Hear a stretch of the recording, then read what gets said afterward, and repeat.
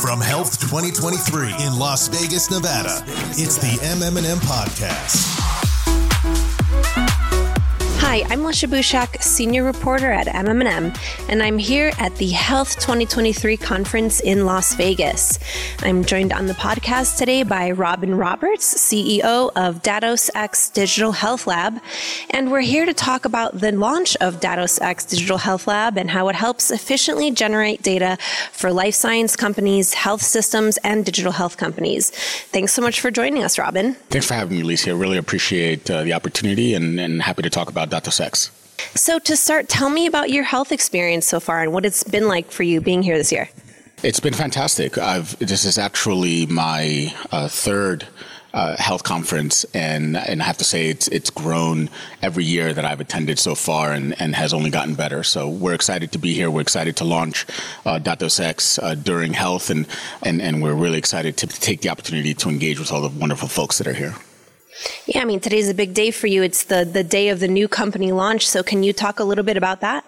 Sure. So it's very interesting because the history of the company actually started as a organization inside of Novartis, where we were solving a very critical problem for our business. The business, we understood that it was important for us to test the digital health technologies that we wanted to utilize in the way that we want to utilize them, for the use case, in essence, that we want to utilize them in. But there was always a real issue around doing that. And mainly it was around the fact that it was very costly and very time consuming in order to do it. The only way to really fix that problem was to create a completely different solution that would allow us to do it. Now, what we did in the meantime was really to just guess as to whether a particular solution would work in a particular use case, how well it would work, or whether we should pivot away from it and because it just wouldn't work at all.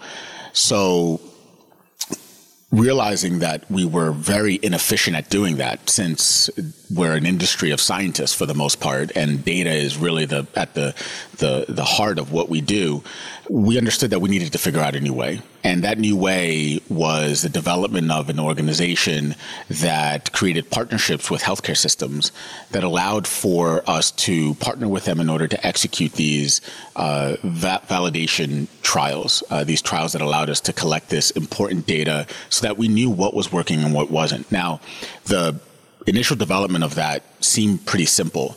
However, it actually got quite complicated thereafter. We needed to figure out a value proposition that made sense for all parties involved in order for all parties to really want to participate. And we created that within the Biome, which is the organization that I helped to co-found inside of Novartis, and we refined that as part of the Biome under what was called the Evidence Lab at the time. Now, once we created the solution and we started working with organizations, it was pretty clear that this was a problem that wasn't just specific to Novartis. It was a problem that was industry-wide. And it was clear to us that the only way to really bring the solution to the broader industry was to have this as a completely standalone company of its own. And that really was the initial birth of DatosX. Great. And, as you mentioned, efficiently generating data has historically been a challenge for the entire industry. And this ends up impacting healthcare providers and patients at their level as well, because they have to deal with sort of the consequences of this technology that's not been designed to fit their specific needs.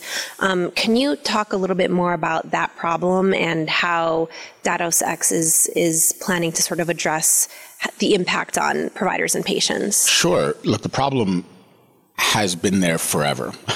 And it's been there for so long that those of us in the industry just bake it into the cake. We just assume it's a part of doing business.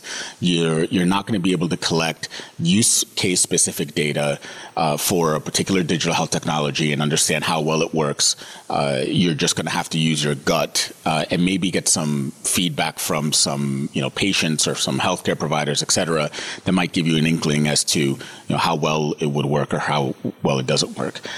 And the reason why that's been the case is because the only real option to do that, or to do any type of testing of a digital health technology, is to attach it to an already existing clinical trial, one that is either just started or likely about to start. As someone that used to run clinical trials in a previous life, I can tell you that doing that is almost impossible. And the reason for that is because as a clinical trial team, the last thing you're interested in is presenting something new that isn't necessarily focused on driving your primary objectives. So the conversation with a clinical trial team is one that is usually a non-starter. It's, I would like you to add this digital health technology, whether it's an application, whether it's a wearable, whether it's a algorithm, whatever it might be, to this protocol at the cost of millions, by the way. And I would like you to add it as a tertiary objective that has nothing to do with your primary objectives. And that usually just doesn't lead anywhere. In the rare cases that it does, we're talking, as I mentioned, millions of dollars spent in amending a protocol, likely a global protocol. And we're talking about being at the mercy of the protocol timelines, which for clinical trials tends to be, if not months, usually years. So, in the way that technology evolves, years, even months, is usually something that's not viable. Right. So in figuring out the new way of doing this, we had to figure out a way that it was going to be both time and cost efficient. And so by working with healthcare systems, partnering with them in a way, being very clear with them that this is not a CRO relationship, it's a partnership. And I can describe more about exactly what that means, but it's a true partnership. That we would then be able to really utilize their capabilities and their access to patients and healthcare providers in order to collect that really important data in a way that is both time efficient and cost efficient. And one of the big things that we're hearing at Health this year, and we've heard at a lot of conferences, is AI, and there's been a lot of buzz around AI. How is DatosX Digital Health Labs using custom AI algorithms and your in-house experts to unlock this data that your partners are using for investment decisions? Yeah, great question. So really interesting. There are a number of things that are quite new and specific to the company now that it is no longer a part of a broader organization. One of those things is leveraging our ability to develop protocols that incorporate not just the expertise of those that are inside of the DatosX organization, but also the expertise that's available out on the internet, available within what we call the ecosystem. And the only way to really do that is to incorporate an AI technology, an AI capability that would allow us to generate a draft version of that protocol utilizing all of that knowledge base that's out there, and then have our internal experts review, refine, and assess that protocol in order to ensure that it is fit for purpose for what we need to utilize it for. And that is exactly what we do within DatosX, where necessary. Of course, there are times where a protocol is already in place, but very often a protocol needs to be generated. And this kind of capability gives us the ability to be very operationally sound and also incorporate knowledge that we could not have incorporated on our own. And, coming back to the health conference, what are three main things that you say you're doing here at the conference for DatosX to sort of, talk more about the launch, or three main things that you would want to pinpoint that you've been doing here and that you're planning on doing at the conference? Absolutely. So it's likely networking, but what we really need to do for DatosX to be successful is to get the word out that this problem now has a solution. I have yet to run into anyone who of which I described the problem that we solve who doesn't agree that that is a problem. It is, as I said earlier, it's such a ubiquitous problem that it's just generally baked into the cake. No one really even looks for a solution for the problem because the assumption is there is no solution that doesn't involve a lot of time and or a lot of money. So our primary purpose here at Health is one, to get the word out that this problem now has a solution. Two, it's to have individual conversations with organizations, with companies, whether they be startups or whether they be larger companies like the Googles, the Microsofts of the world, to say that we're open and ready to do business, and that this is not a solution that we are testing and hoping has a market fit, but rather one that's been created, refined, and refined once again to ensure that it is not only works, but that it is something that really provides value to the end user. And given the fact that the team that we've brought in and that works within DatosX has the experience in running these trials, we know that we can execute on these trials in a way that is of value for all parties involved.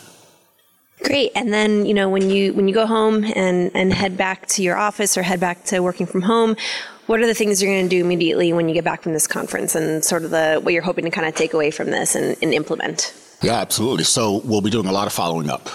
We've had many conversations with companies that are surprised that we've even solved the problem itself. So we'll be doing a lot of following up with those organizations that are looking to collect data in order to spur on a partnership, in order to spur on a collaboration, in order to do due diligence around the company, or maybe even in order to submit data to the FDA. We'll be calling back all of those companies that we've had conversations with now. We'll also be fielding a number of requests that have already started coming in since we've officially launched the company. My expectation is that number will continue to rise, but even as of now, as I was mentioning earlier, we have a very robust pipeline prior to launch, and now post-launch, that pipeline, even as of today, is already growing. Great. And before we let you go, beyond the health conference, this is one thing we've been asking everyone that we've been interviewing on our podcast. What is your favorite part of being in Las Vegas? Favorite part of being in Las Vegas? It's definitely not the heat. I would say the Sphere. That was I had the great opportunity to watch U2 in concert yesterday, or the day before yesterday, at the Sphere, and that was nothing short of a life-changing experience. Wow. So it was unexpected. Just had some friends that said, hey, we should definitely check this out. And I thought, sure, why not? And left completely awed. So that was definitely my favorite part so far. Wow, sounds like an incredible experience. Yeah, absolutely was. Great. Well, thank you so much, Robin, for joining us. Thanks for having me.